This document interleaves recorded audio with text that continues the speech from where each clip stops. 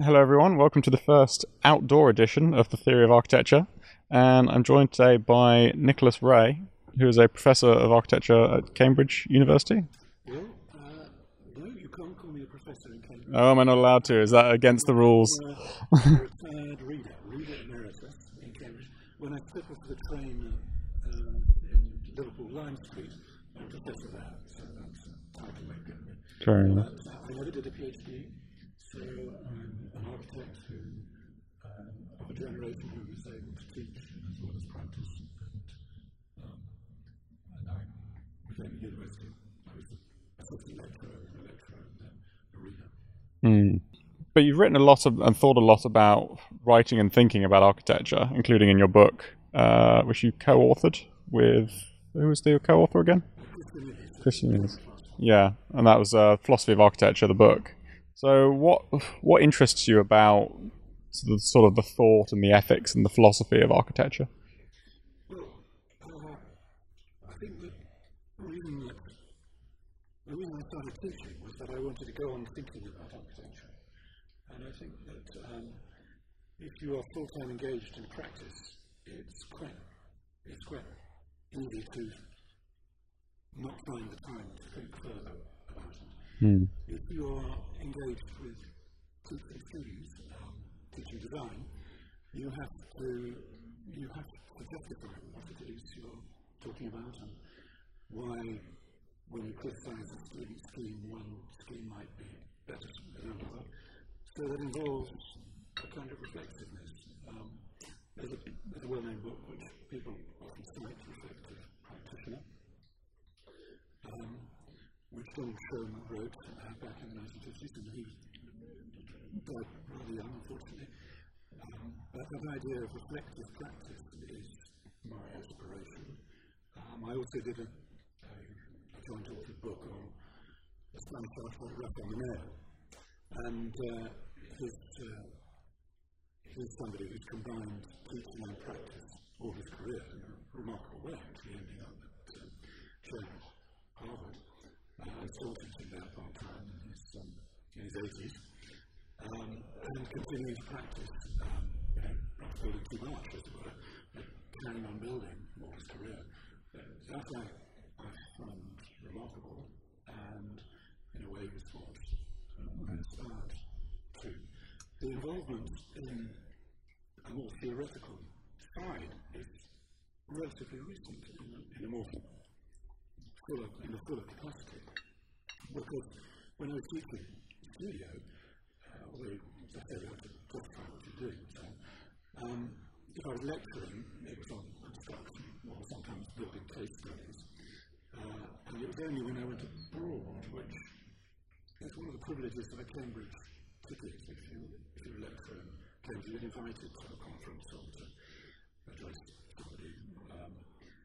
And it was invited all the time to things, and I went and had to talk about things, which I then used, as it were, more.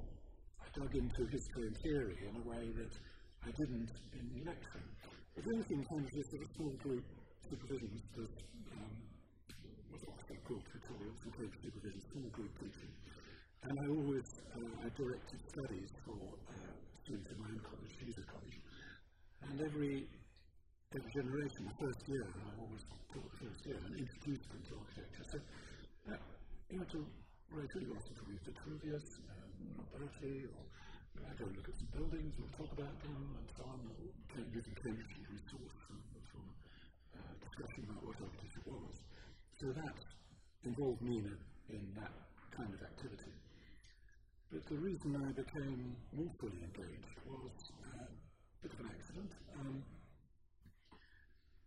I heard a Reith lecturer, Nora O'Neill, she was principal of Newnham College at the time, and she gave a set of lectures called The Question of Trust, which was about the breakdown of trust in the idea of the professional, the dispassionate professional. Very, very good theory. She used the police force or education or public health or many of those things, examples of the way that had broken down. And just a few weeks later, there was a talk which was also heard, which was by Sir Michael Latham, and he'd been put in charge of government of trying to rationalise the care of the profession of architecture, which is fairly disorganised in the UK. It's different than people would wish it to be. So Latham spoke about how really architects ought to stop thinking of themselves as these special people, special professionals. They were a service industry, really. They provided the builder with drawings. That's what builders wanted, and builders knew how to build. And they just got designs, buying designs, like you get asphalt subcontractors. I oversimplify that. But I said to Andrew Saint, who was Professor of Architecture at the time in Cambridge, I think there's a really nice conference here that you could have put these two together. And I think there's a debate. He said, oh, it's fantastic, why don't we do that? And so I organised that. And it's came under the heading Architecture as Ethical Dilemmas, which was, as it were, a philosophical issue. So there were questions about what is it to be a professional? Is there some role here which is different to just being a service provider, where you provide a certain design, something you just purchase? Does the architect have a duty over and beyond meeting the need of their market pays, fees and so on? And in that concept paper that I did was a study of the history faculty building here in Cambridge, because that was a classic example of a building that architects, pretty universally admired. Historians didn't like working in it too much, and there'd been a proposal to demolish it, and the reason that it wasn't demolished was that the university, the funding council, would probably not give equivalent of money to rebuild it. It was sort of the university decided it was actually cheaper to do a series of refurbishments, which they have done rather badly, I would say. So I used that. I read a paper about that, and to my surprise, Rutgers decided to go into some publishing this. So Architecture as Ethical Dilemmas, a series of papers, and that conference, Andrew Saint was one of the contributors, and I had just gathered together for the conference people I happened to know, friends, some of whom were philosophers, some had come from different disciplines, and because of that book and its title, I was then asked to address a conference on medical ethics in Harrogate. So I had sort of summarised the whole book in a way, and then I was invited to a conference in Eindhoven, and I met actually a friend of mine, Thomas, had introduced me to, and he invited me in about I delivered a lecture at this conference, and Christian East, who was there, said to me, I've just been asked to write a chapter in a big handbook by Elsevier that was produced, and it's a handbook on engineering, design and philosophy, and I've got to do the architecture section, and I've got a sabbatical coming up in Cambridge, and I'd like some help. Would you be happy to help on the architecture? So I said, I would, yes. And we posted about 20,000 words, but we wrote about 35,000 words, and then the editor said, oh gosh, it seems so important, you might have to write a little bit more. So we did add a bit more, and it became a fairly substantial chapter. And then I had a PDF of that chapter, which I sent to a friend of mine, Liverpool, Marco Giuliano, and he sent it without telling me, he sent it to Kenneth Frampton. Frampton said, oh, gosh, I'm teaching courses like this, ought to be a little book.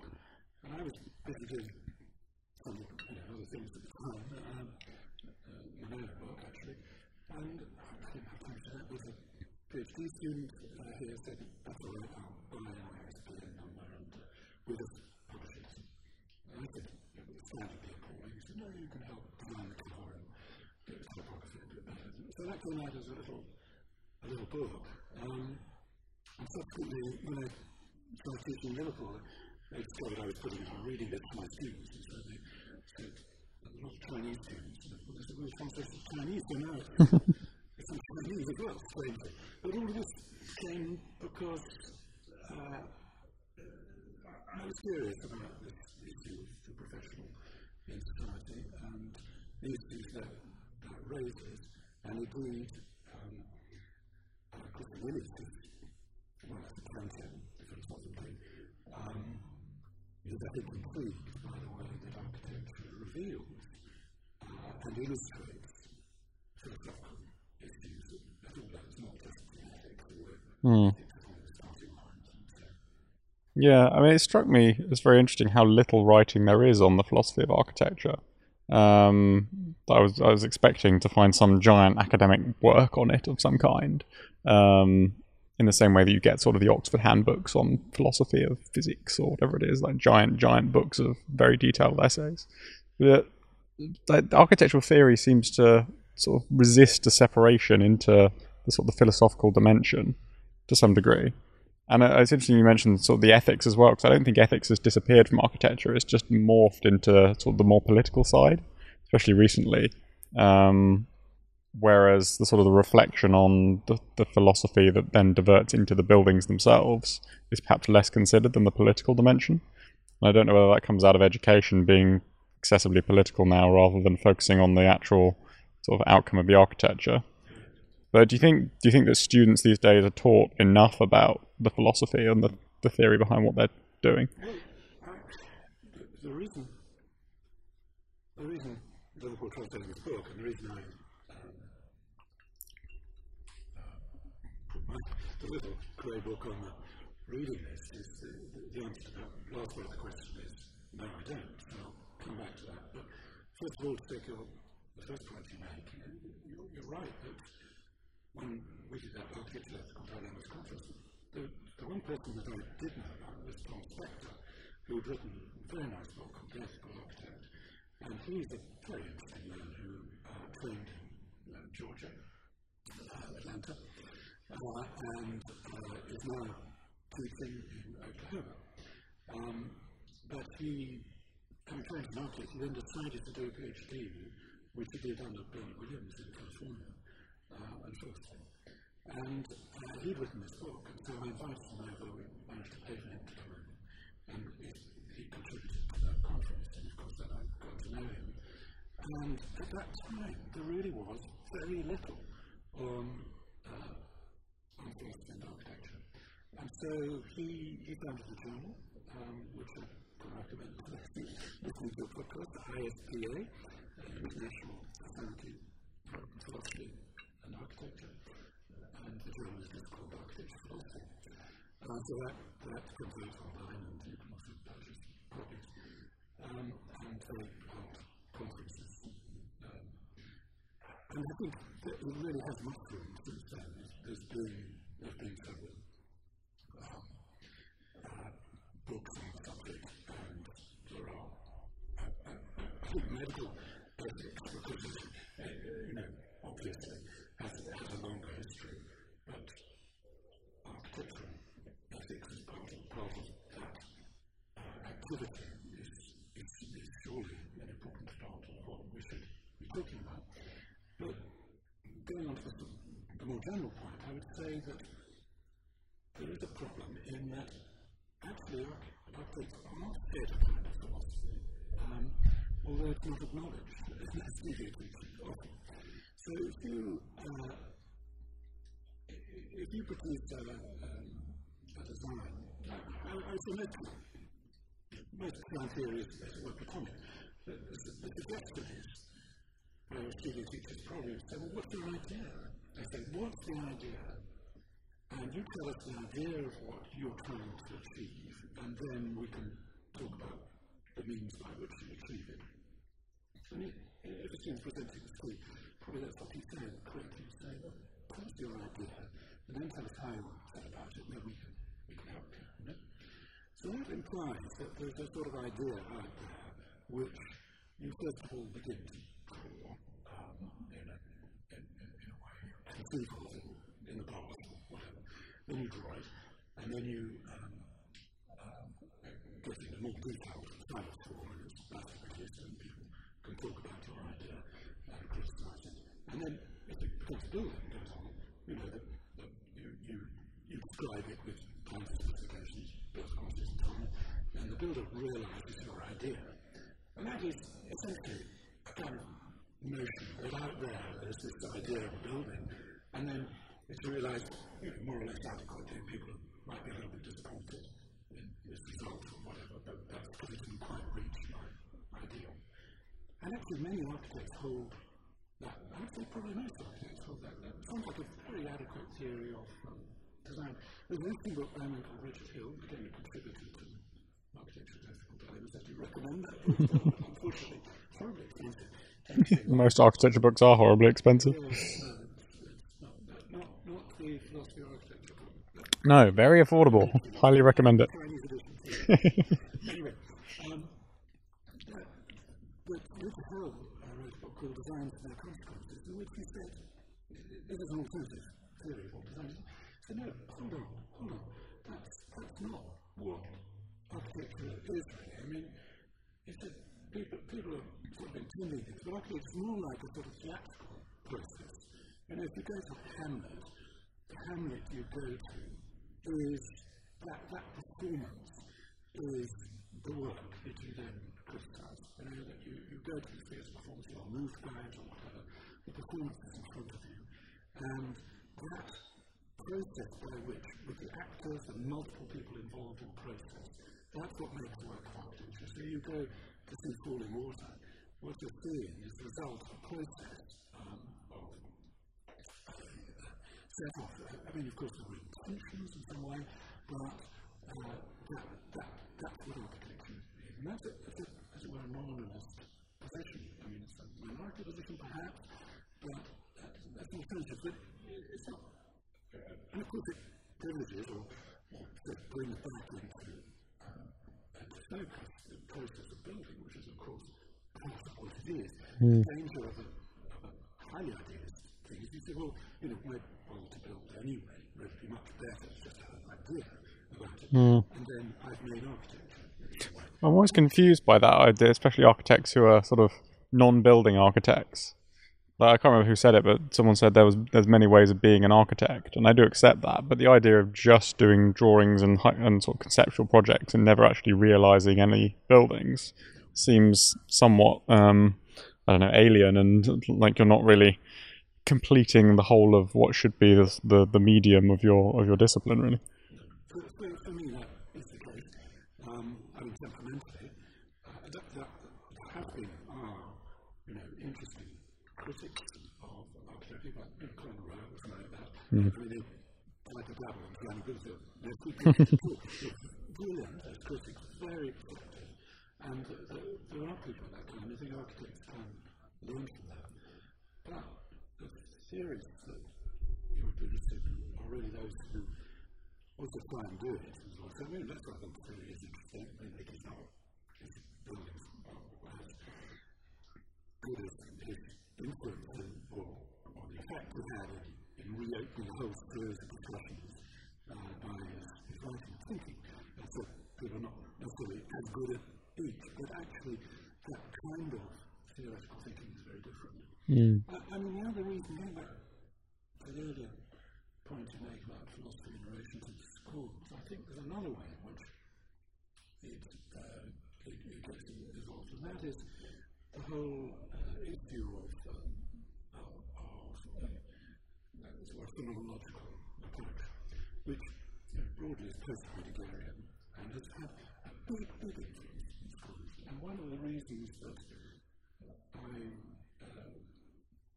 was interested in writing the book of Christian Ellis was, it's quite a lot about Heidegger, and as with all philosophers, there are really interesting perceptions, and then there are big dangers.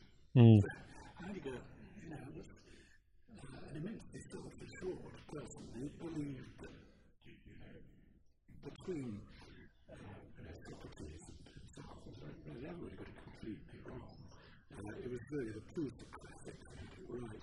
He's the person who has really had the kind of understanding, deep problem of being, and so on. And this is fascinating and interesting to philosophers of science. I think it's a key book they all read. Philosophers as a whole don't read the post-war essays so much, but of course those are very seductive for opposites because of the way he talks about Platonic thinking and so on. But as with all philosophical positions, there are dangers. And I think you shouldn't just deliver that to students as a solution. And you can see why it was, because often the background of the student will be maths, physics, chemistry, science, and a little bit of art, because that's school teacher says, oh, you need maths, that architecture must be some sort of engineering, you definitely need physics, maybe we need further maths, many schools of architecture will come. And these people arrive, and then they suddenly have some ideas. Not just to solve problems. Yeah. In fact, architecture seems to be problem setting as much as problem solving. So it's very difficult. How can they understand different backgrounds to read or whatever? And then they see a bit of Heidegger and they think, oh wow, there's a whole poetic world out here that must be fundamental and so on. But Heidegger was part of a big tradition. I mean, he's writing and thinking about the architects of the past, about the way he might be critical of them. And I just think it's irresponsible to just actually push a position without offering some nuance background to it. And I think that's a particularly British problem. I have taught people from very brilliant students, sometimes from Germany, East Germany, before the war came down, and they'd read their Kant and German Romanticism, and they got a bit of Goethe, all the rest. I mean, most British students are British empiricists without knowing what empiricism is. Yeah, well, I guess at the heart of philosophy is the exploration of ideas, isn't it? And different ideas, and positions, and considering them. And like you say, there's no, as far as I can tell, no exploration in different directions and examining different positions and different ways of approaching architecture. Like you say, there's sort of just one assumed position, which isn't even recognised because no one really knows what it is. Or no one recognises it or sees it in themselves. That's just pushed rather than saying maybe we could do it this way, maybe we could do it that way. Like, what's the justifications behind these different approaches? Yes, I think there are different ways of doing that. I've been a visitor in Harvard at the Graduate School of Design, and there, what you do is you have a visiting teacher, Venturi, in the places there, and then you have a Tamara. And what you do as a student is you first of all take Venturi's course, and you kindly things like Venturi, and you talk about extraordinary and then suddenly you flip across and you do things like Tamara. And this is a master course arrangement, and you would like to get 2 or 3 different masters. That's one way of doing it. Another way is obviously you find what you think is the truth and you pursue that with one hero, and you're allowed to do that. Another way is maybe more problematic, is that you put a problem, you allow different approaches, and you then debate the result. In a way that is part of the studio process. You're going to be completely undirected, but that is where I taught, so that it self-becomes an examination. I remember when I first started off teaching, which was a complete accident, like most of my career.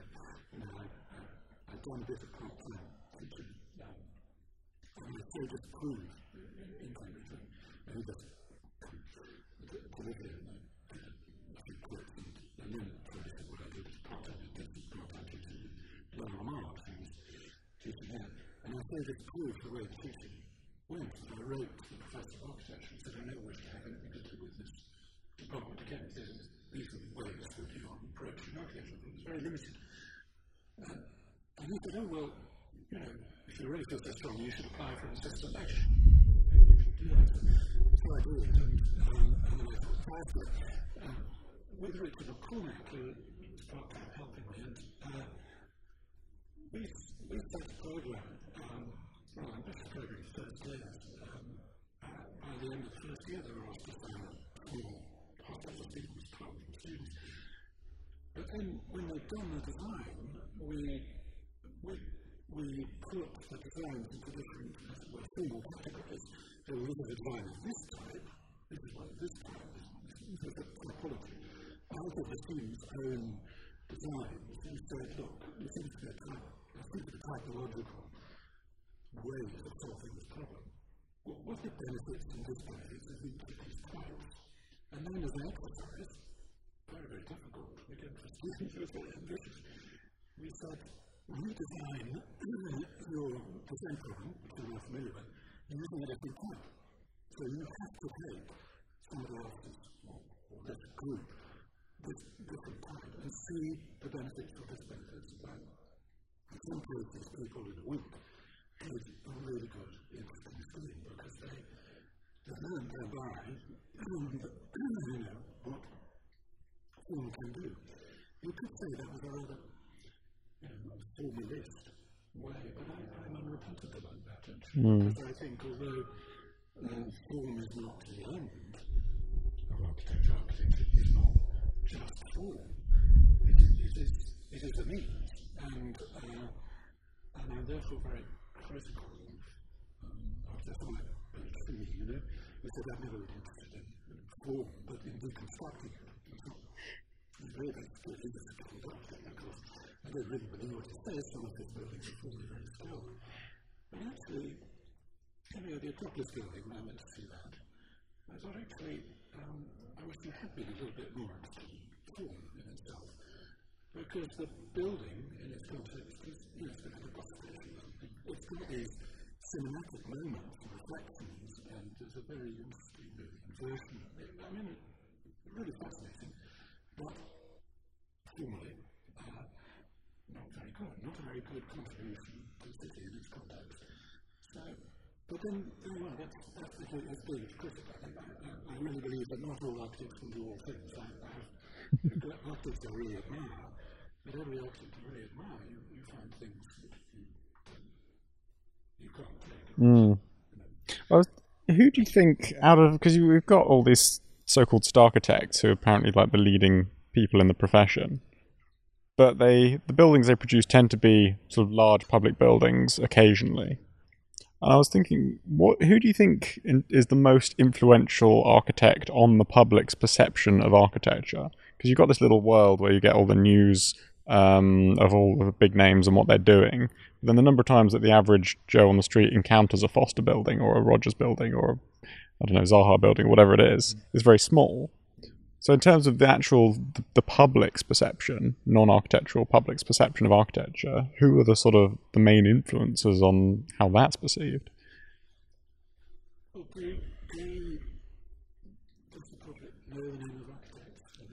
Well, possibly not, no. But then they equally probably wouldn't know the names of leading practitioners in other arts.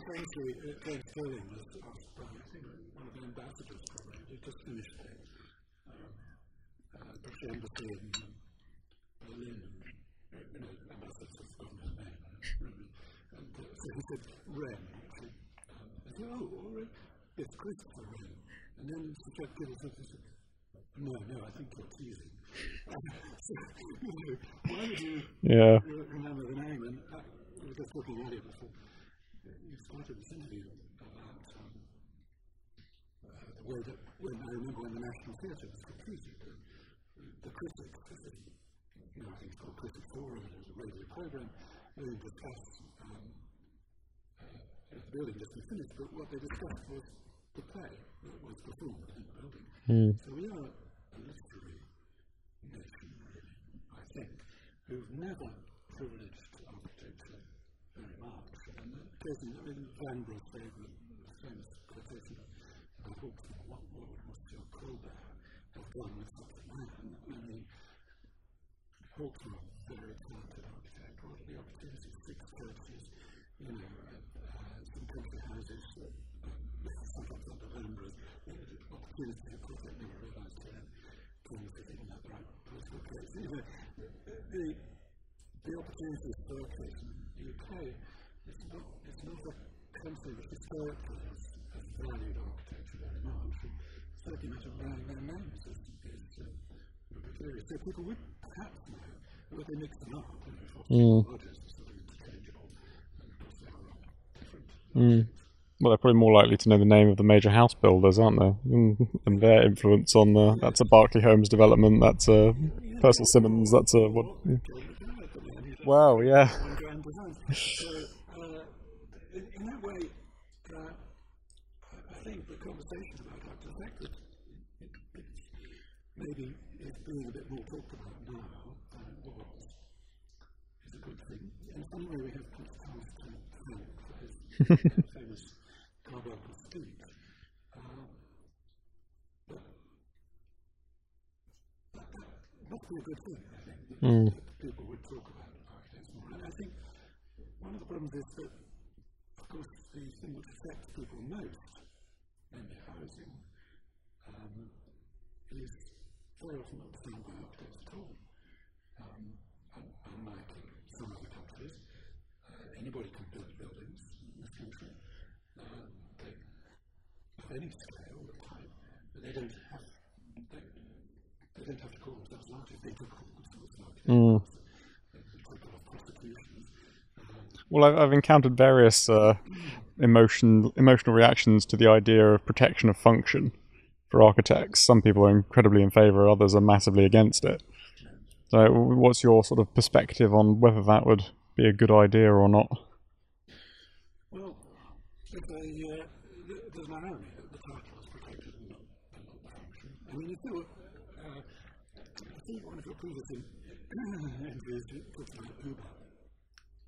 I mean, if you take a taxi, I think it's quite good that you have somebody who has, we'd all expected to take their driving test.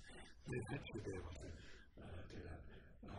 That you feel insured, and the insurance, you wouldn't get their insurance unless they put their driving test. So that may be the absolute minimum. You know, if you go to have an operation in the theatre, you'd expect that the person operating on you, the people administering the anesthetics have adequate training and protection. So I'm for that. And that, on the whole, is only insured by the insurance. You know, you can't get insurance, and people would perhaps think twice before getting hold of somebody who was uninsurable to build themselves a house. You know? So that's the level of protection.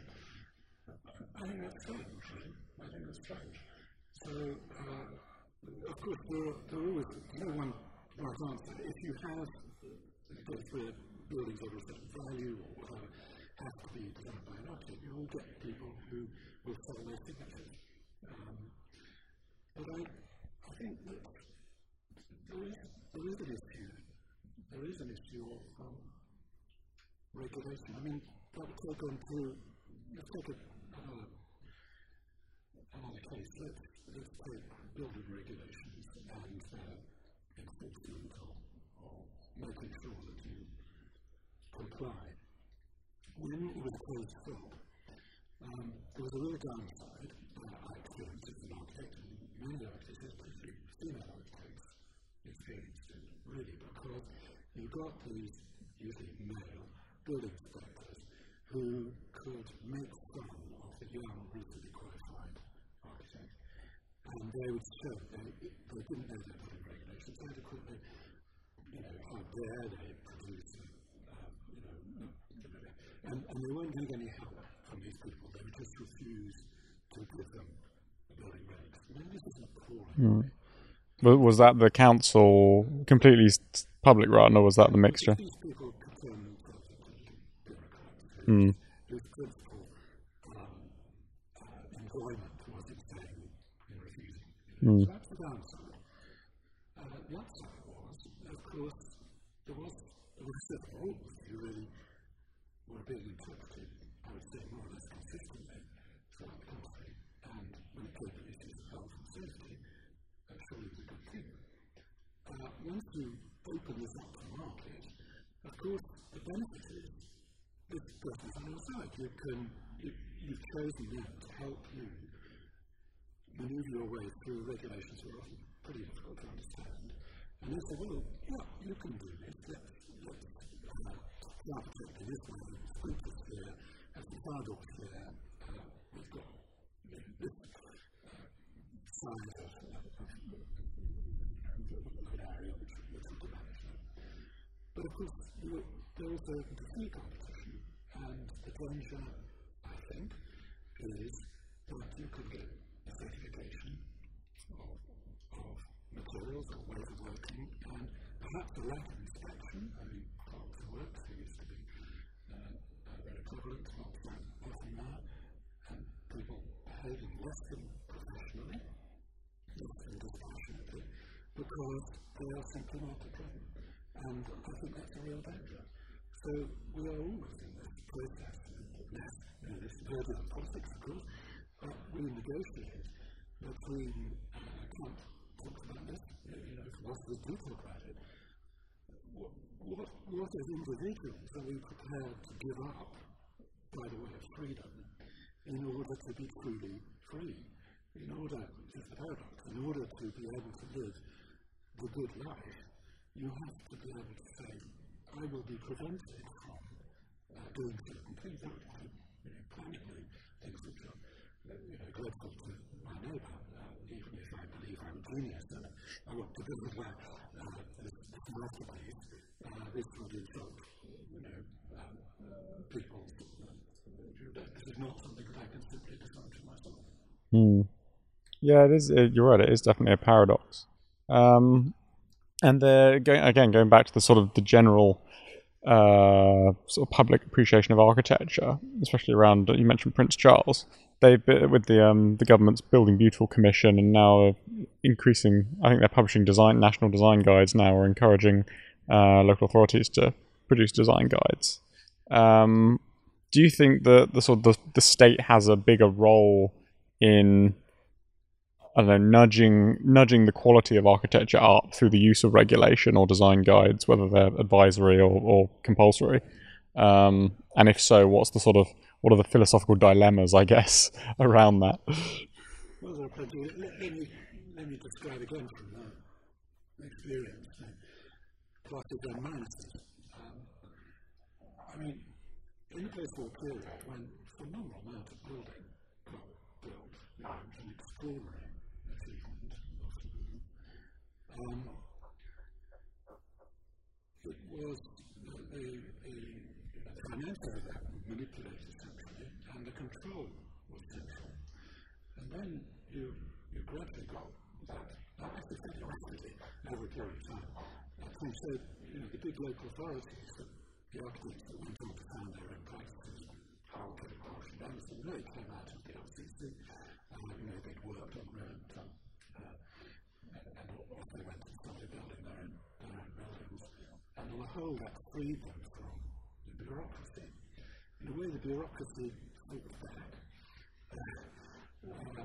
If you were a local authority and you were building houses, there was a high-rise property, because the bureaucracy took a long time to change it, because this was the way it is. You were supposed to build with high technology and high-rise buildings, because, of course, the person was here, built on, had to infiltrate and become the orthodoxy. And then, when that was really shown to work, and architects wanting to, then, well, in that case, we'll have a subsidy for those who are using prefabrication rather than traditional buildings. So when I, but back then it was go out to Cambridge. The firms I joined was building houses for local authorities in Suffolk. Unless that local authority built more than 50% of its housing using a rationalised protective system, they wouldn't get their grant. So they built 51% of the housing, and it was built in timber frame with concrete cross walls, and pretty disastrously. Actually, nearly all had to be major refurbished. There's a differential movement and so on. The president built 45% of rather boring traditional buildings, but that was the control. What's more, government wanted to control the plans. So because they were lost the control of housing design, there were network house shells. And of course, architects can design plans pretty well. If you had a particular site, you could see as the buildings approach the corner of the field and stuff that you wanted to manipulate with it. But unless you could show they somehow fitted within the metric house shell, they weren't going to get their grant. So even though it's a crowd, so that was mad, of course. These things were crazy. But on the other hand, once you let rip, look at what happened to housing standards in terms of space. It's just appalling. So, to swing the other way and to say, well, anybody do what they want, let's reduce the city house, that was one of the things that happened. Let's reduce the space standards. Let's get people living in a smaller space as the market will allow. Of course, people will build down, so our standards of space have become lower than anywhere else in Europe. I'm, in the present context, I'm trying to be a little bit optimistic and see the basic office block at about 18 metres deep, naturally ventilated, not air-conditioned office block, as possible to convert from housing. Because the seating, unlike most of the companies, the seating outside, seating outside adequate, they'd be quite generous. You would get that storage space which Crocker Morris standards, the housing standards used to exist. Storage and all the space for the plans and the things that people need in housing, all of which, especially as a builders, you say, well, people thinking about a house, there's no cupboards left in it, there's no space for doing any of the things which the standards used to provide. So, I'm afraid I'm in a little position here. I think you don't just, and something happened with Cade. When the coalition came along, they abandoned that. I think perhaps they didn't realise it was the inheritance of the Royal Art Commission. But they came along with the crime, they just got rid of it. But the result is all these little ones spring up all over the country offering different bits of advice. And of course, advice is a good thing. I think advice is fine when it becomes a guidance which tells you, like the metric house shells did, which are the best ways to build. It tells architects that's pretty strange. So, for instance, again, I think somebody mentioned it, what's your pretty close to ethics design guide. I mean, one of the things that you were not allowed to do subtractive design. What does that mean? Well, what that meant is if you had a pitch-proof house and you were adding to it, or if you did a new design with a pitch roof and it had a wing added to it, that wing should be subservient, so that the roof would come in below, it would be separate, look separate. So it looked as if it had been added a few years later, or whatever, it tells a sort of story.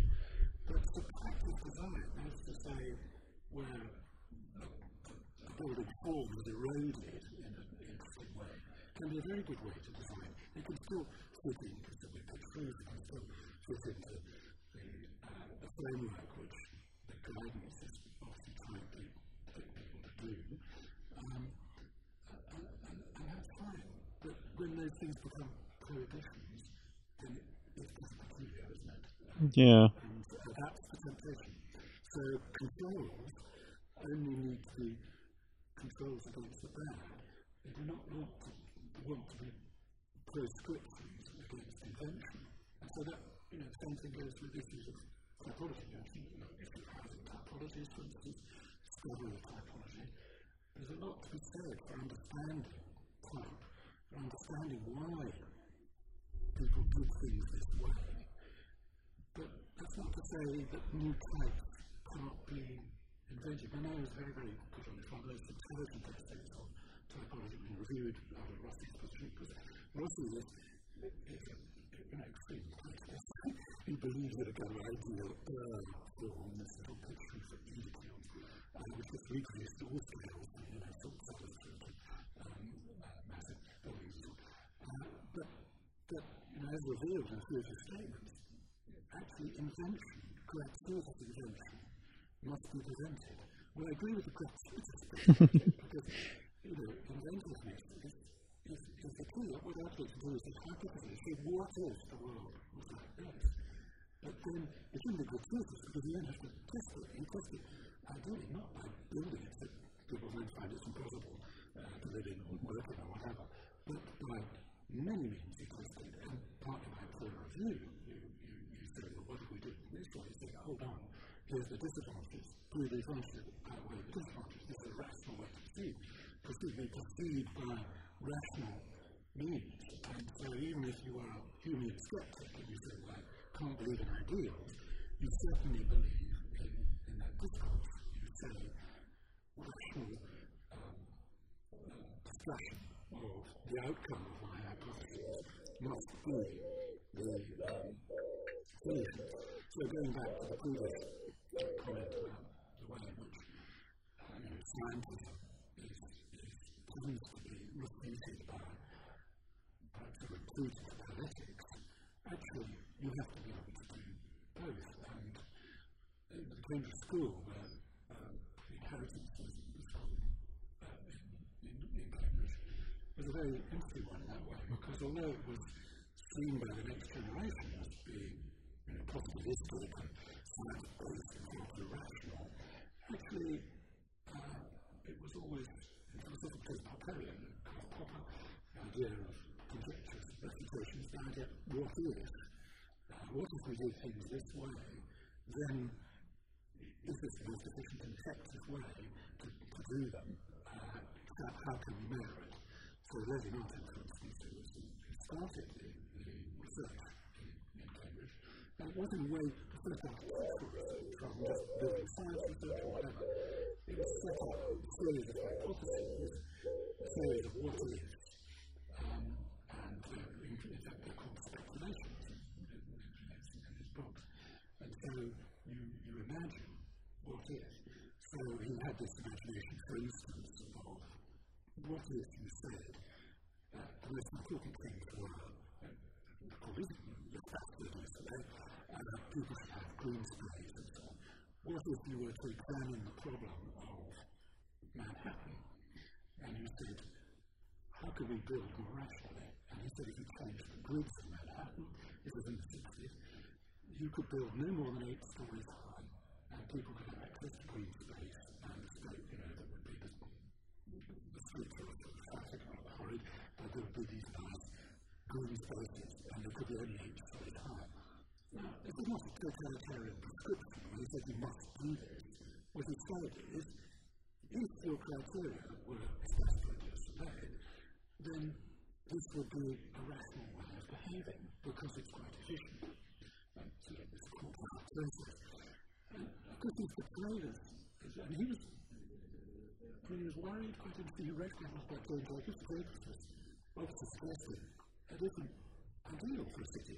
It was about complexity and urban life. So the starting point was different. But given his hypothesis, as to say the goods are away, then you would not build Martin's terms. You didn't build car blocks. Very inefficient. So when I went to China, I thought I can't tell the Chinese this. And I said, look, if what you want is high densities and you want to build, I'm afraid most of the East China is hopeless, but Western cities are rebuilding. There are patterns of building which are actually quite traditional, courtyard patterns, which could achieve pretty high densities without building towers, where people tend to be pretty unhappy. Yeah, well, it's seems to be one of the looming catastrophes in China, given how much they built incredibly sort of psychologically damaging architecture. And I'm sure they'll reap the disadvantages of that in decades to come as people feel the effects of that. Not least to do with the quality of them as well, which I understand is not particularly high. And of course, I think there's another area which I think is psychology. I think a lot of people don't like modeling psychology with philosophy. It's too scientific, is it? I think they don't like, but I would say, actually, because the proper Nietzschean position, I would say we can talk to it. I mean, I like to talk to Wittgensteinian philosophers, for instance, about Wittgenstein's personality. I mean, he was the son of the second wealthiest person in Vienna. Three of his brothers committed suicide. His sister, whom he got the house, was analysed by Freud.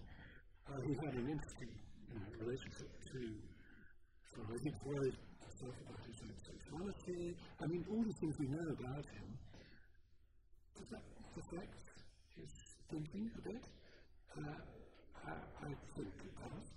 So I think actually, getting back to architectural problems we were just talking about, why do they want to build tower buildings? Freud is valid. But then you look at sometimes the pictures that architects show themselves surrounded by models of their towers, and you say, well, Freud had a point. So there's a reason that, I mean, the other reason in China, I feel, actually, is the way, which is historically, they took over Hong Kong. Hong Kong was hugely successful financially, and in a way, I think they read the model of Hong Kong, the physical model, as a paradigm of the financial success. So therefore, that's how you build cities. And I think it's inadequate total cities. Yeah, it is interesting how you get these one or two examples like Hong Kong and Singapore that seem to be incredibly successful places, but they are massively high density with incredibly tall buildings. Whereas you get similar models in other places that are much less successful. And I don't know whether you can pull those apart because of the financial systems or the political systems that are in place in those, or whether there's some other factor to do with how they're designed at a ground level or at a street level, or in terms of their interaction that, I don't know, mitigate the effects to some extent of the high-rise blocks. Well, I think you can analyse the quality of the space. I think when you say successful, again, well, yeah, quite. Well, we sit here in Cambridge, which is one of the least high-rise cities, and incredibly successful, I would say. But also, I think it's successful in the sense that there are huge differences.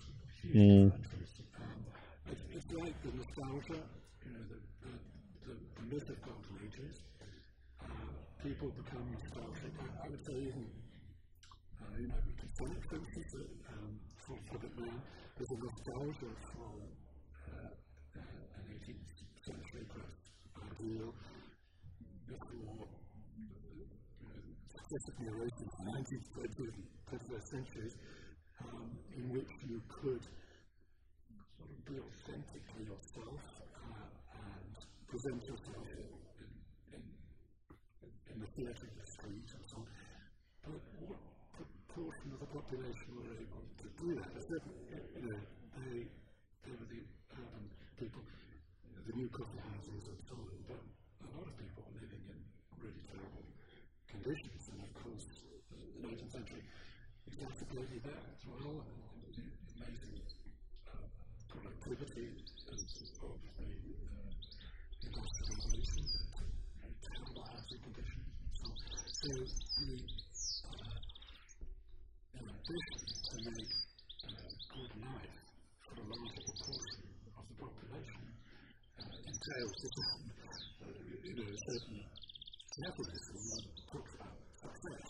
a certain sense.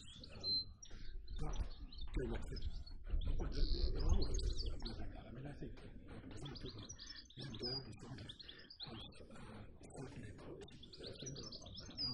In housing, which is something people often quite naturally focus on, a very nice little book by Harley Stirling, which I always recommend to you, called Cities Are Good for Us.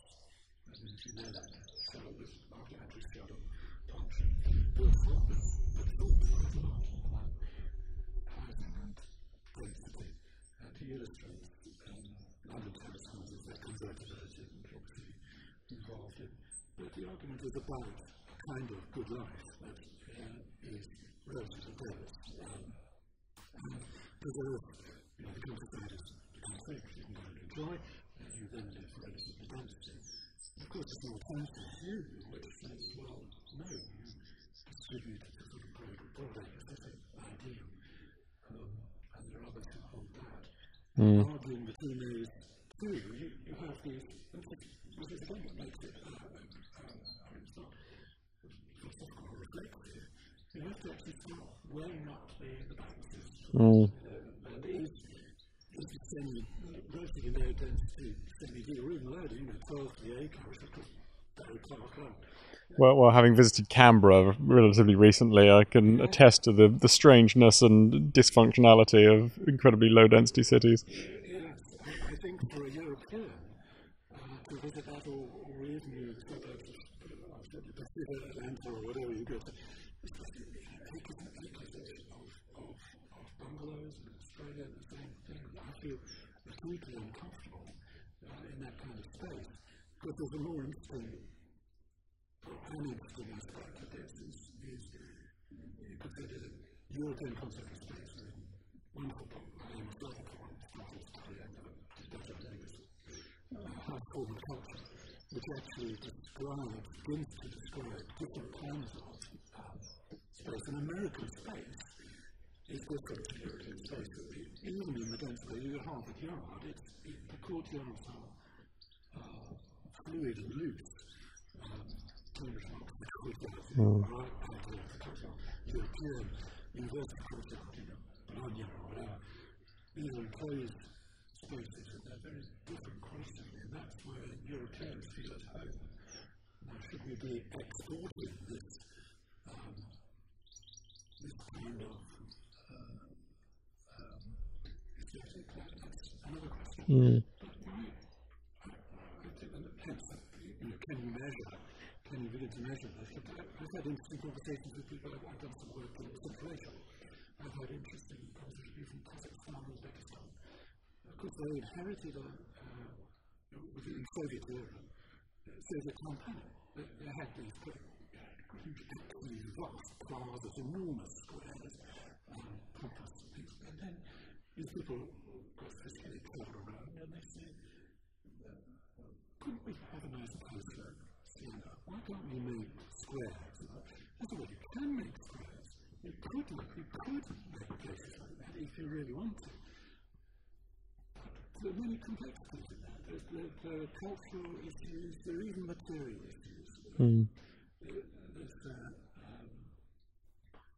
Jessica Rawson, wonderful person, gave third lecture series on negotiations with Margaret Merton, and she's a China specialist. I had a conversation with her about the different kinds of spaces in the east of Russia, China particularly. She said, well, it's to do with the cooking. I think just looking at it to me. She said, well, out on the steppe, in Russia and China, you boiled, you didn't roast.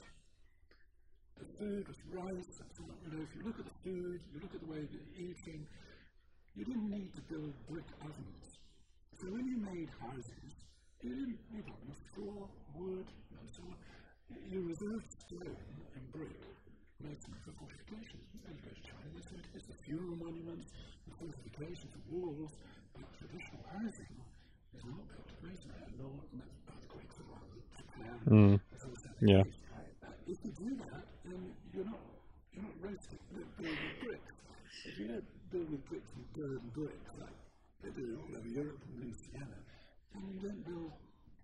deal with the camper in Siena. So there's these, there are multiple, and that's a wonderful insight by a great scholar who made provocative statements and that kind of thing many years of research.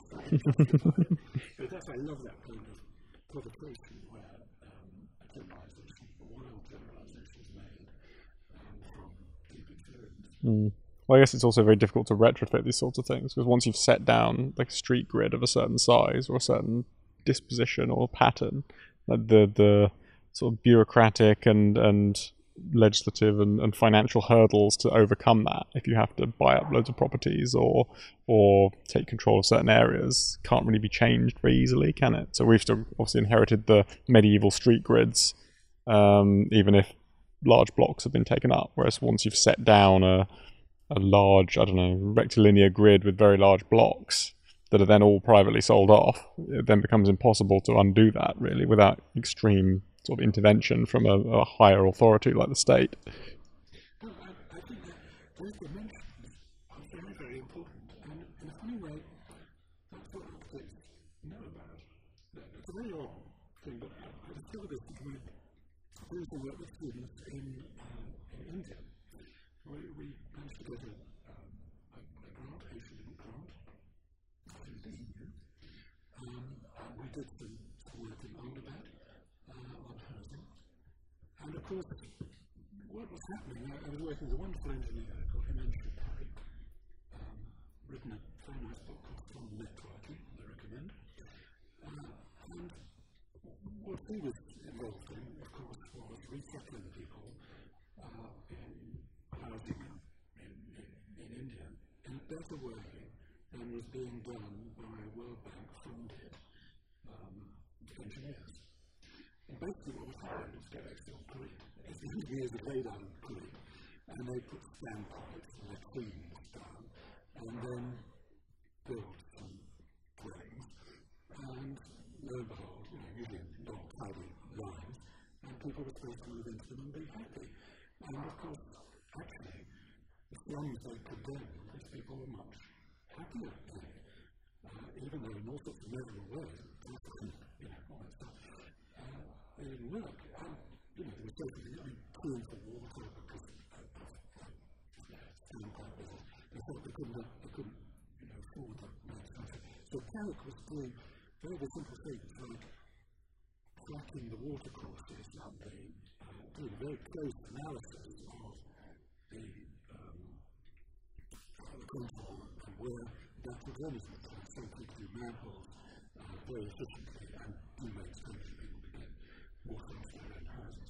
And was also making housing either new but often rehabilitating slum settlements, which people could adapt and make their own, and indeed surprisingly then the economy throughout all those relations came to help build them. We have to relearn all these things all over again. So the best, with the best will in the world, we saw charities in Europe that funded beautiful institutes to help education. But actually, people wouldn't have time for education if they spent all their time, especially women wouldn't, spent all their time cleaning for water. So actually, his point was if you could solve a water problem, sanitation and fresh water, more or less the other things will look after themselves. And the last thing you want to do is put down housing in a pattern which is wrong. And actually around this course we did a whole lot of work in advance, obviously before going to India. And students were overawed by people who knew about drainage and how to do that, including sustainable drainage systems and everything else. And really, it's very humbling.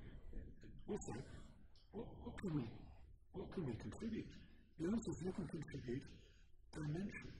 You should be able to understand sizes of things, because that's what you consider.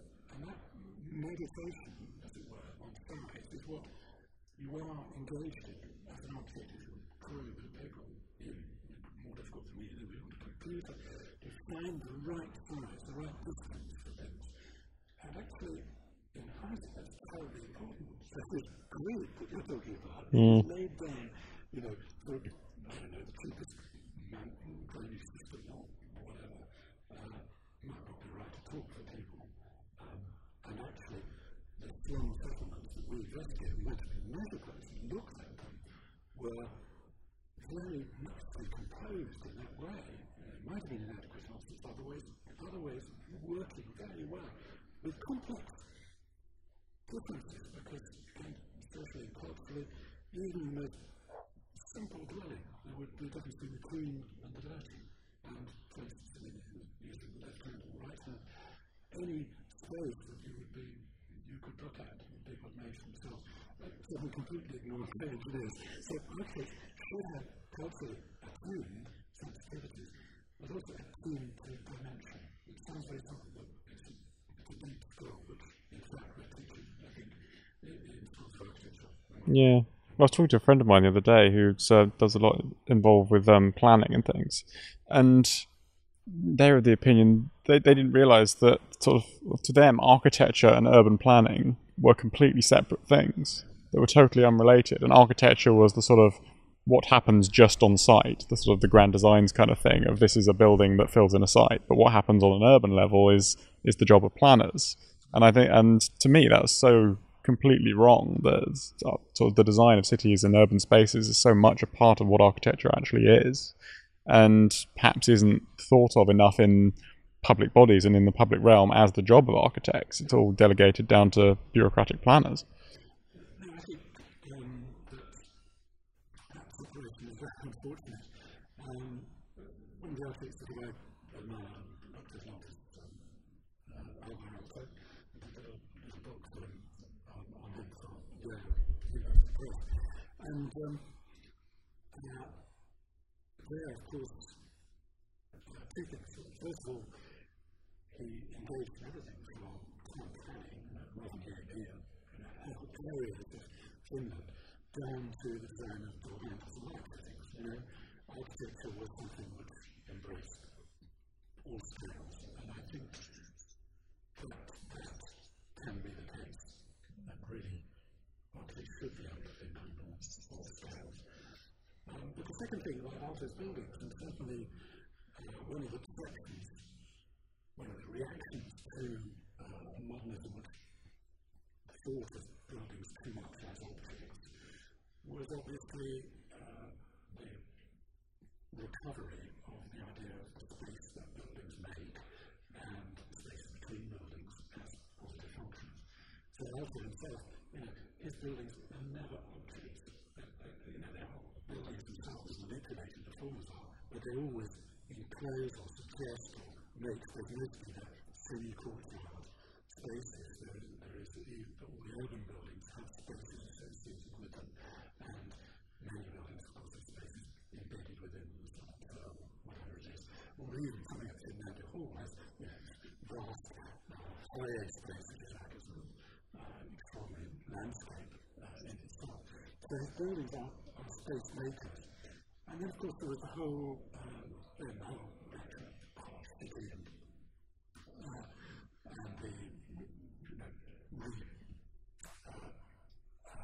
looking back at Motley's Plan of Rome and the idea of the spaces that are made by buildings, and the contrast between that and the idea of cities or groups of buildings made by a series of objects that loosely implied a kind of infinite space of objects sitting in it. Both ways of composing are okay. None of these things is new, which is why knowledge of science planning or acquaintance with history is so important for architects, I think. Which I could speak at length. So the idea of building sort of as objects that are placed is rather Greek. If you look at placing of temples, they sort of do their own thing, and they don't align and make squares and courtyards. They are objects within the Temenos area. So that rediscovery of the way objects can be placed was a rediscovery, and the rediscovery of the way buildings can make spaces, like the shapes that we were thinking about earlier, is of course a rediscovery, not something new, it's a reframing of something that was already there.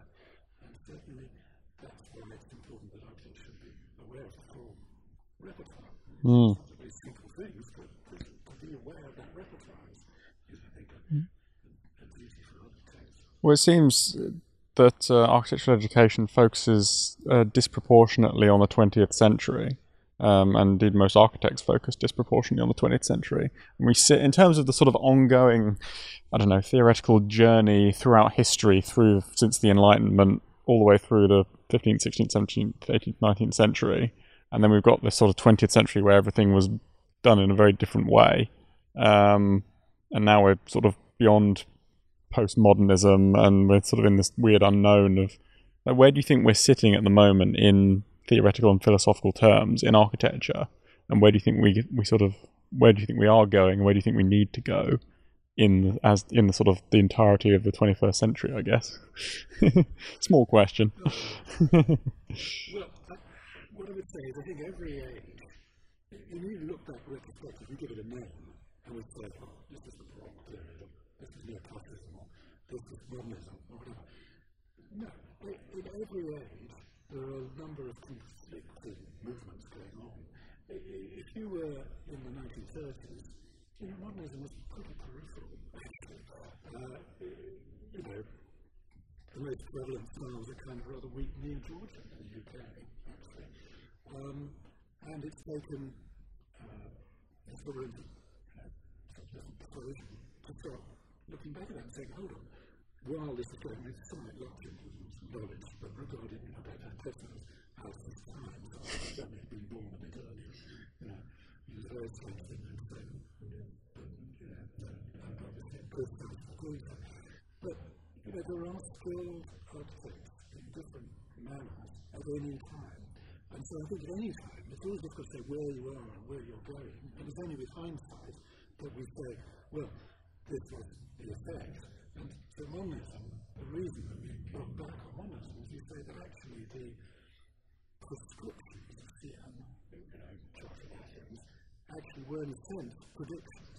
Even if they hadn't published that book, or I shouldn't be saying, this is what was happening anyway. There were huge forces that, there was that deal, the arrival of the cousins. Cities were going to change, and people were going to start building differently, and so on. So those things were going to happen, and we can now see that. And we see that was, as it were, a predominant change. And we then say, well, the reactions to that are perhaps anticipatable as well. So at any stage, I think, is always confusing. You don't know where things are going and what the future will hold. So, of course, what we could hope for is to find a better balance. That's what I hope for. And obviously, the critical is the terrible problem that the younger generations have inherited from my generations and the ones before. The problems of the global warming, the effect of population, the human population, and what has happened to the natural ecology of the world, which has been sustaining us. And people have been pointing this out for a long time, and we've been doing nothing about it. So we will be forced to do something about it. Whether it will be in time to prevent absolute catastrophe, just in time, I don't know. The attitude of the UK has always been just in time, that's our default position. We could look at some other nations and countries tending to anticipate a little bit more. But that must be the future condition. Of course, philosophers then say, well, does the issue of sustainability or the green or whatever we should be aspiring to, does that then subsume all previous aesthetic or other concerns about architecture? And most of us say, well, no, it doesn't, because there's still choices to be made, and when you make choices, that's a complicated issue.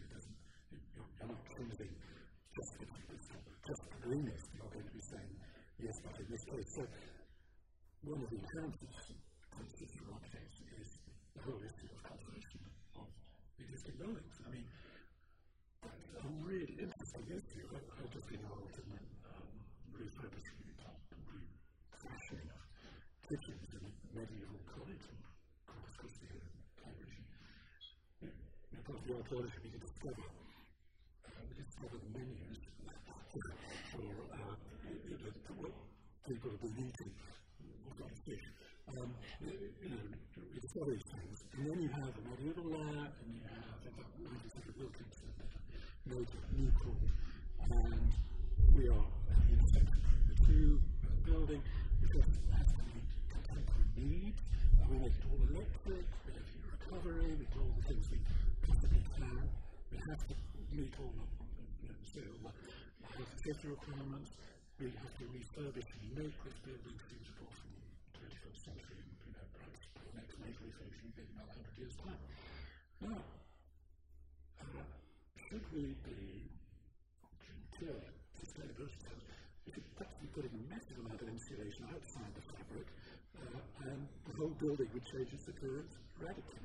No, come on, English, historic England, we don't want to keep this building, but yet it's not a museum. We want to be able to use it. We want to use it as sustainably as we can.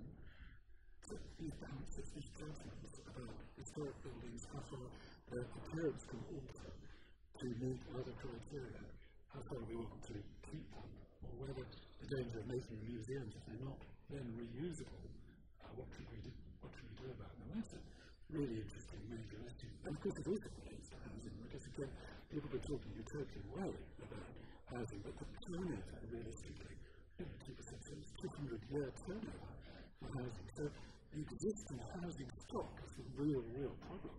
So the issue of how that is treated is a major issue. And the financial side of it as well, like the failure of the Green Deal, for example, as a sort of financial model to get off the ground. It's very difficult to see any model that works in terms of incentivizing people to actually retrofit their houses to be more efficient. And like you say, you then have the practical problem of you ruin the entire area or completely change the character of the area by putting a giant blanket over the entire thing, or do you ruin the inside by doing the same inside of the structure?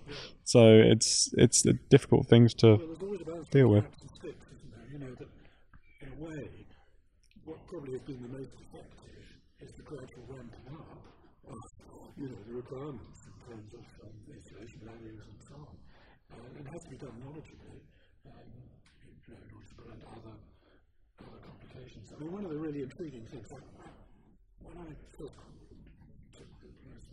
graduated, for 3 months, what I did was work for a service centre, Max Ford, in his basement kitchen. We started with Alexandra Road, doing the drainage and the heating system for Alexandra Road, just for 3 months.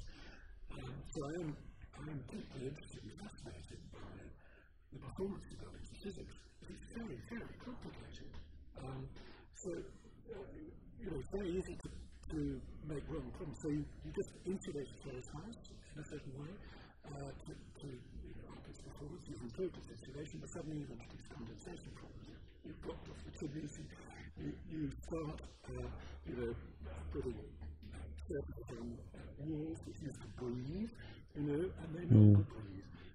You start running gas systems in order to recycle air and everything else, and the air systems perhaps get microbes again and are not very healthy. So there's no easy solution to this, which is what, in a way, makes it, I think, really intriguing from science, as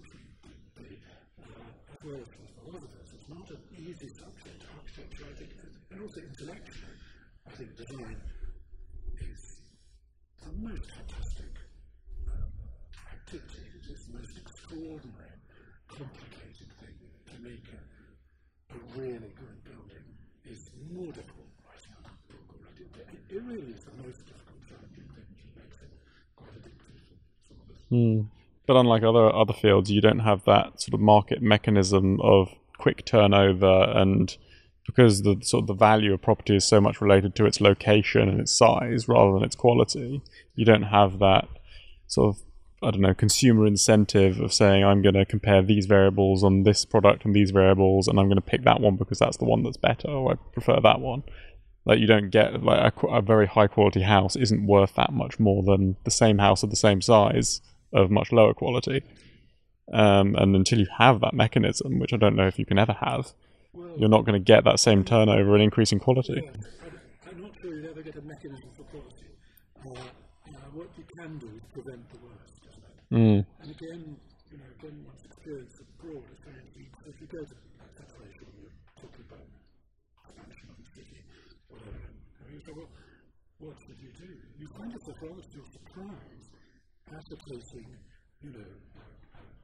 conservation principle. Don't bulldoze this the trees flooded, the trees there, and even these buildings that survived from the Soviet era. Let's first analyze it. Hold on, it's your history here. We're not just going to get rid of them. So you're certainly talking about a control mechanism for regulation, not only the earthquakes, which is no doubt and counted, but also for other things, and actually putting standards in place which would ensure reasonable quality. But how you actually ensure best quality, well, that's very difficult. In the end, that has to be through education and through people discriminating. And as you say, it's a long turnover. So I think my view, which is quite pragmatic and empirical and business, you could say, is you have to start from where you are. And in a way, one of the things, you can apply that.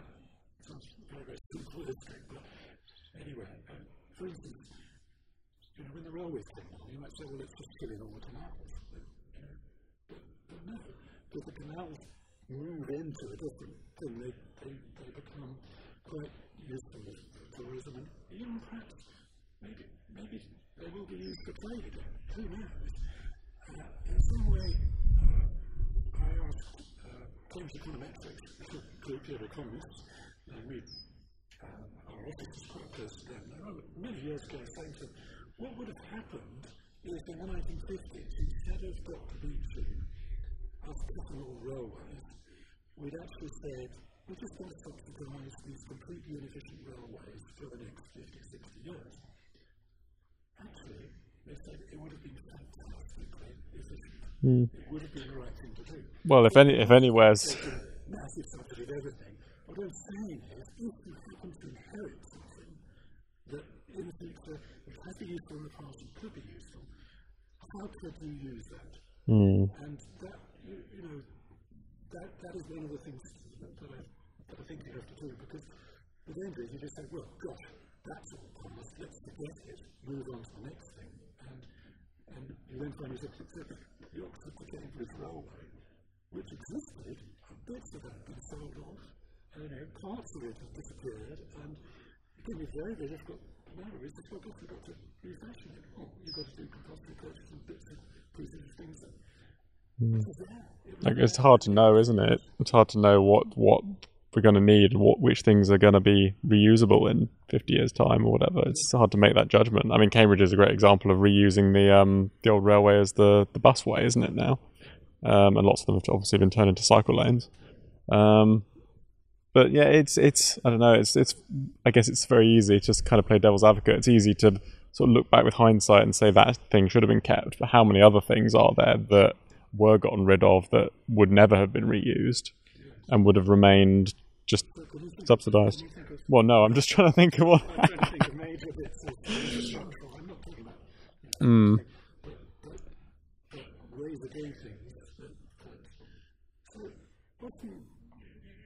So if you just take media, along came the film, theatres could be dead.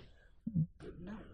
And then along came TV, that would kill off the cinema. Again, they didn't no, actually there's something about going to cinema, which is a different question. So ideally, you build on what you have new things which have their advantages.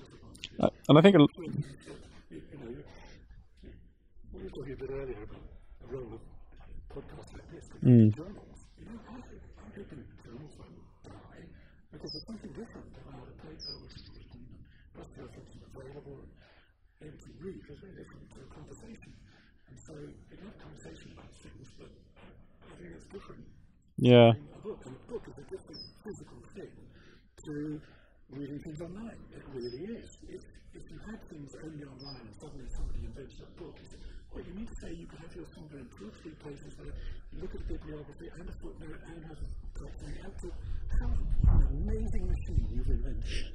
It's an incredible thing. So don't ditch the book because the online podcast and the mobile phone and the house are right. Well, definitely, I think the general consideration of longer timescales in all manners, especially to do with architecture, is incredibly valuable. And I remember Paul Finch made an interesting point about this when I was talking to him. He said that when you put in for a planning application, you should also put in for another application for a different use in 20 years' time or 30 years' time or however long it is, and to build in resilience or convertibility and flexibility into all the buildings so that they can have a different use in a generation's time. And that should be considered up front when a building is first created.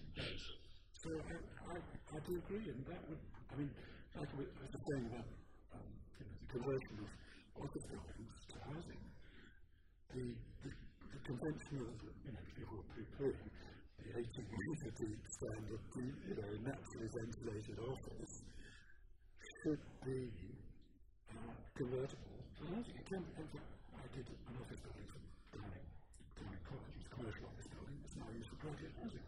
It's converted extremely well for graduate housing. I built for Magdalen College an office building right on the river, Teesside, and actually I anticipated that it would need cooling, I thought actually it might be. So we built in a whole lot of louvers, and it had a raised floor. The people said, we don't need raised floors anymore. But I saw the college, I said, I think it'd be a good thing. Now, people are running some bits of cooling with the pipes going to these and reusing those louvers. It took 30 years for that to come along, and fortunately it meant that you had funny things happen to buildings that look the same, but the proportion of the office tenants are using it in the way which you built in that with a bit of redundancy. Now, how we were able to do that, it was a little more expensive, because probably spent 5% more on that commercial office block than, an absolute. So deciding to do just a little bit extra was worth it. And that's where quarrel sometimes with the advice you bring. So, our idea is that good architecture need cost no more. And I say to actually, good architecture might cost more, but it's worth it. And which is a more difficult thing to say, but it's more truthful. Because even if it didn't cost more, you don't have to really kill, sweat, mad to get the building budget done. And they do finally get the building built for their budget. Maybe, because they have a really ruthless contractor goes bust, the architects don't get any money, the client finally gets the building, which actually, is down to cost over a very long term. Because they've skipped through some of the specifications. So, in the end, good architecture probably does cost a bit more, which is why Magdalen College was proud to say that Martin at the time was chairman of the Royal Fine Art Commission, and Christopher and said, okay, we'll spend a bit more to do this because it's going to be worth it. And it will prove to be worth it. Yeah, it's always difficult to make those persuasions or have those conversations, isn't it, with the client when they're up against the wall and they're paying for it. Lou Kahn, great architect, really fantastic, but with another way of looking at it, you could say, he's used up an enormous proportion of the GDP to build this thing. Is that worth it? In a way, somewhere in 100 years' time, can you say? Yeah, well, this is why I'm a big advocate of the architect-led design and build contracts, where the architect takes on the responsibility for delivering the project on budget. Therefore, doesn't have to argue with the client for more money all the time, because it's then up to the architect to say, I've got this chunk of money, what can I do with it, basically, rather than trying to bleed as much money as they can out of the client constantly, and then fighting with the contractor to do the opposite. It shifts the ethical responsibility very really largely, does it not? Especially if they have financial interest in it. Because what's prevented, I mean, this goes back to the whole method of professionalism. I'm old enough to have been trained brought up in an era when, the artists were allowed to advertise. For instance, you could be prosecuted for advertising. Really? You were a professional. And then with the abandonment, I remember the moment of the abandonment of which was under Labour government, of the professional fee scale, the mandatory fee scale for the full architectural service. That made a great deal of sense, in the sense that if you're going to, it was regarded as the minimum fee scale, if you're going to commission an architect at full service, this is what it would cost them. So that was the responsible amount to charge for a fee. And if you were Hugh Casson, you could charge that whole thing, because people were the Hugh Casson, it was fine. But that was the minimum. And another thing to that, but unless you had, going back to the previous question, a prohibition against people who weren't architects building buildings, of course, architects could not possibly compete with people who were offering a lower quality of service, particularly cheaper. Or maybe they weren't offering a lower quality of service. Maybe the architects had got a little complacent. That was the argument. I remember the master of Darling running out and was just measuring a flash window. And he ran up and said, they've got to. I said, what do you mean?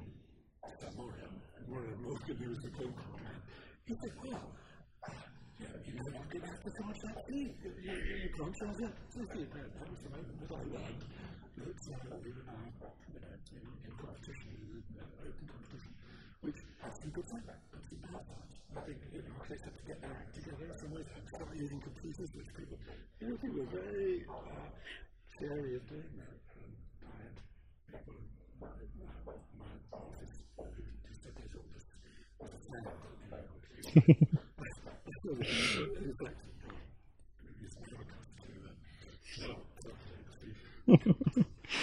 Well, as a former BIM manager, I'm very much in favour of technological advancement.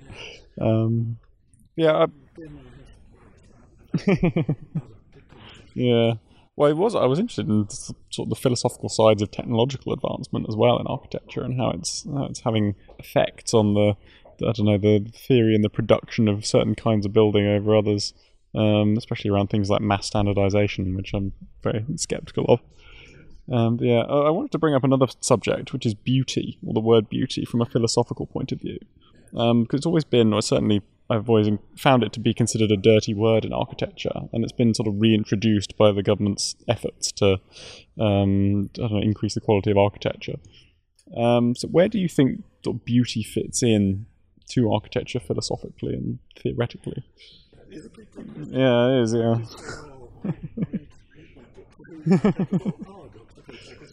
Because following on the little philosophy book, Christian Elias and I wrote a provocative paper, which was given a deontological argument for the importance of beauty. In other words, the duty of the architect to make beautiful buildings. And I mean, it's complex because the history of aesthetics.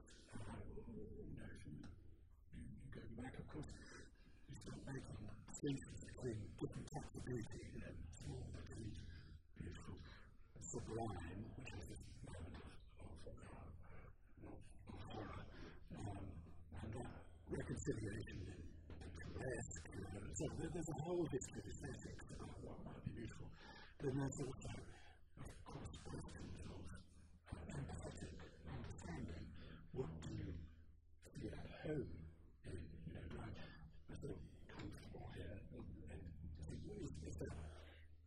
Something that makes you feel at ease, you feel beautiful, and you maybe feel, that's one of the arguments people make about the appearance of modernism. So for instance, when you have a building which gets more massive as it goes to the ground floor, reputation on the base and so on, you feel the building is stable and solid, and then you replace it with a column, sturdy, column of some kind, and you still feel safe. When you have a massive cantilever, which is surprising because you don't know how it's held up, suddenly those implicit understandings are no longer there. You no longer put yourself in the position as somebody puts in the position of a column Atlantic or Cariatic, understanding the load that's taken.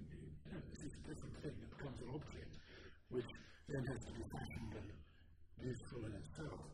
So one of the attractions Kantians tend on the whole, like aesthetics of architecture, they tend to the neoclassical position.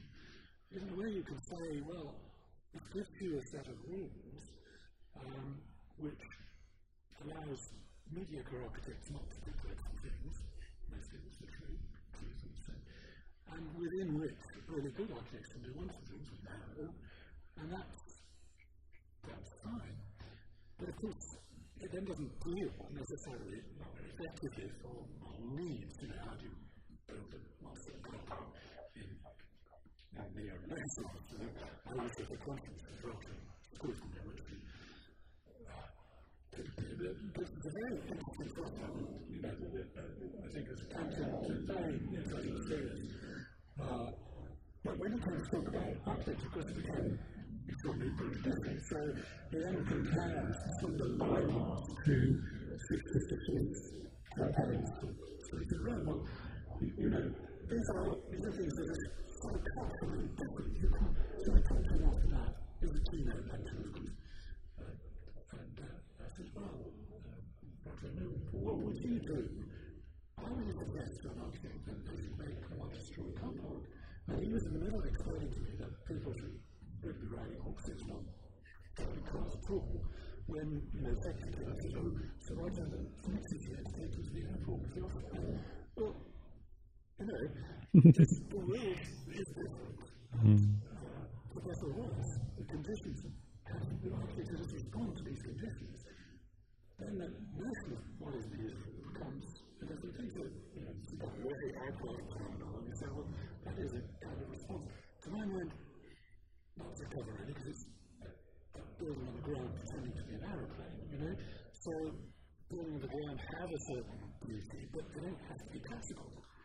But maybe the strength of the classical tradition is because certain things that it does are quite deeply embedded within our psyche as it becomes, Jungian or something. So, for instance, the fact that columns, until you shockingly, as we obviously did in Penotti, get rid of the basis and the capitals, columns tend to have beginnings, middles, and ends. That tripartite arrangement is very basic. It's very fundamental. And so, when you look at Alvarado's columns, because he reverses what happens to that, it cuts into the column, it cuts away at the bottom, articulates the bottom, cuts away again at the top. That sort of intuition, which we had as an example, I just used this as an example, but so I think those questions, which are very complex and deep, can be discussed. So I think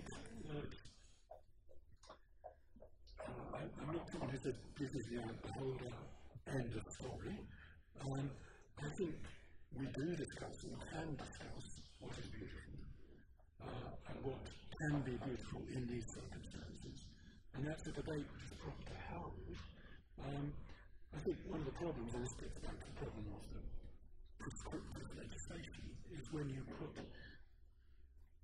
planning officers who might have an inadequate training, probably be trained, they might be trained by going to an urban design course and just tell you, all architects are hopefully easily insensitive about outdoor space, they only think about building constructions, you make no such generalizations.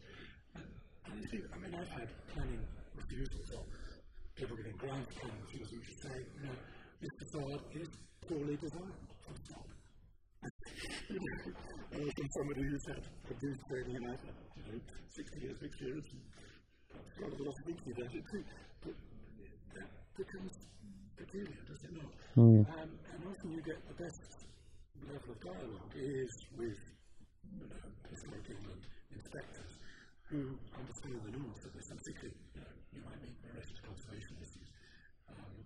My practice has recently completed some buildings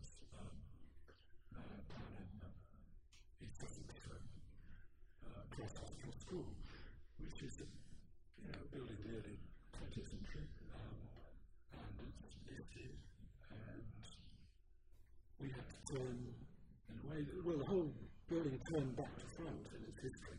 So what was the main entrance just the carriages. So you approach the building from the kitchens, so the back became a sort of front. So we had to rebuild the kitchens, and that involved demolishing part of the listed building. And there was a letter that the college before we were appointed already received from the historian. So there's no way you can demolish this building. But we said, well, actually we could do a building better. We proved to college that we would get permission for doing this, and then it was a job to do that. And actually we did manage to do it. We were able to do a building as an improvement, and partly existing buildings being altered.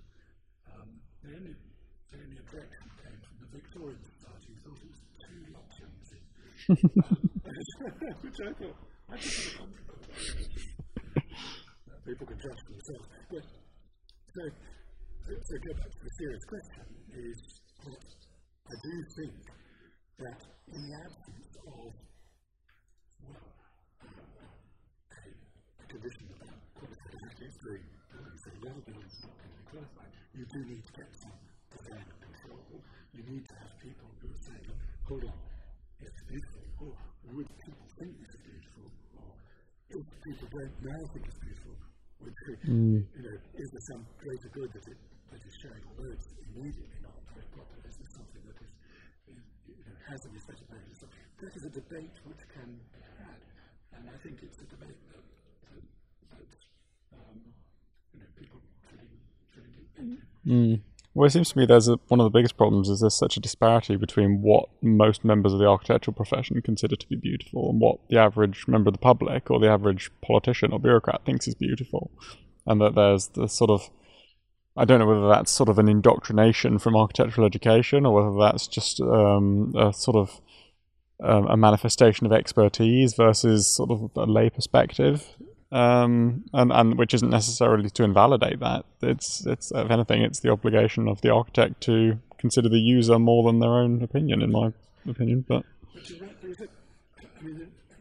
indoctrination, but the whole school of architecture system gets into subculture. Undoubtedly.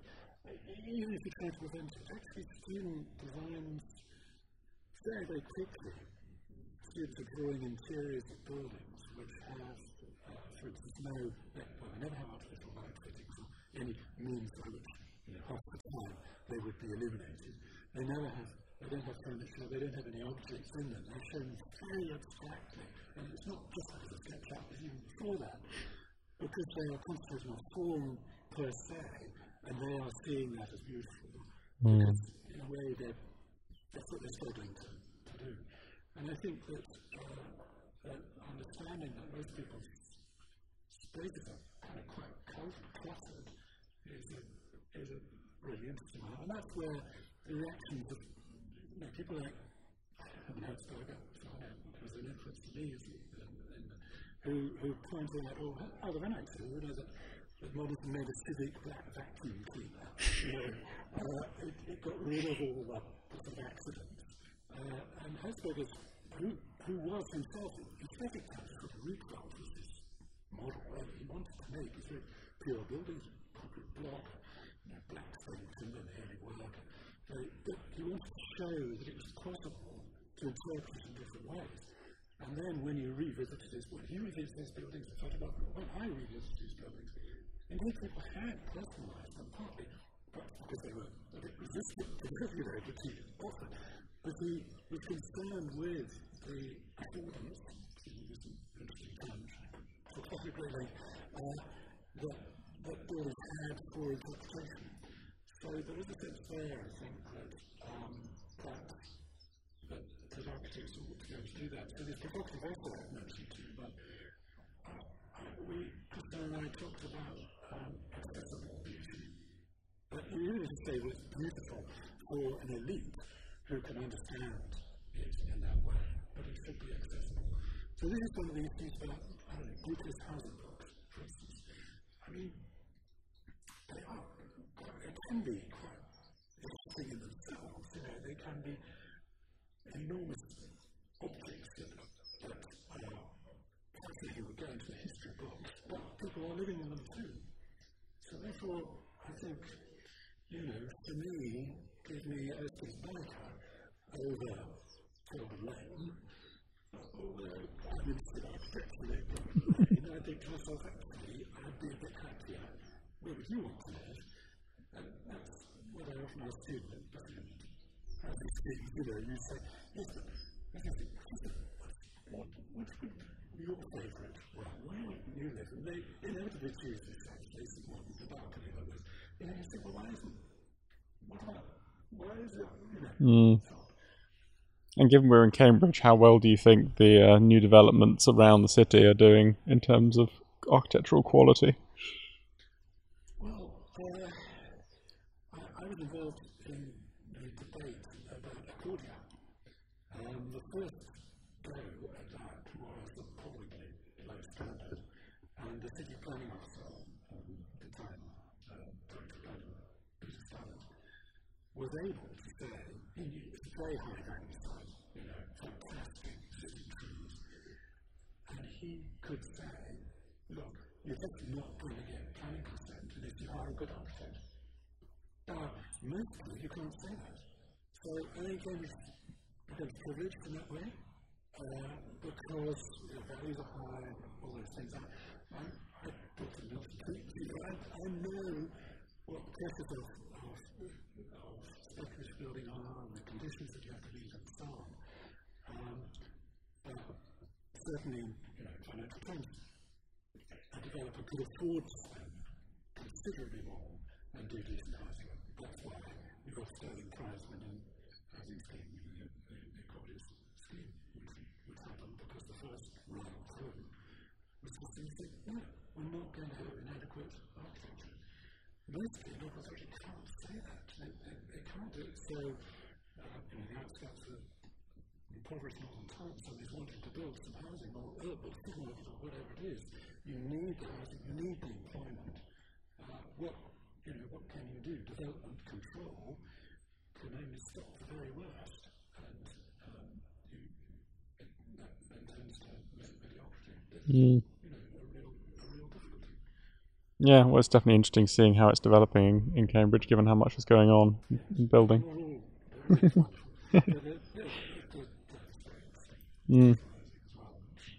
Okay, well, we'll leave it there. What are the names of your books? Where can people find them? A bit of a plug. The philosophy of architecture book is University of Liverpool Press. But you can also buy it in the English one. There's a few illustrations, very, very few. And it's very cheap, like I say. They're both very cheap. That was the idea. The other book, unfortunately, is out of print. Although it's sold extremely well, especially in Finland, because a brief little introduction to Alto, which also in the last section engages with this philosophical position, which is very fascinating. It talks about being a positive eclectic, which is an interesting philosophical position compared to the ideas that we've been talking about. So that I recommend it in this second copy, and I keep trying to get Yale to publish it. I was interested in these things. And the Nail book is still in print, that is Yale. A very, very serious, interesting book written with Francisco Gonzalez, Canales, who teaches me here. And I think he's a very fascinating architect. Looking at the work, the earlier work, because it was very forward in his way, Merida and Le Grenier and so on, real masterpieces. But the thought fantastic. So there's a lot of it is preaching and thinking, which I think is quite philosophical.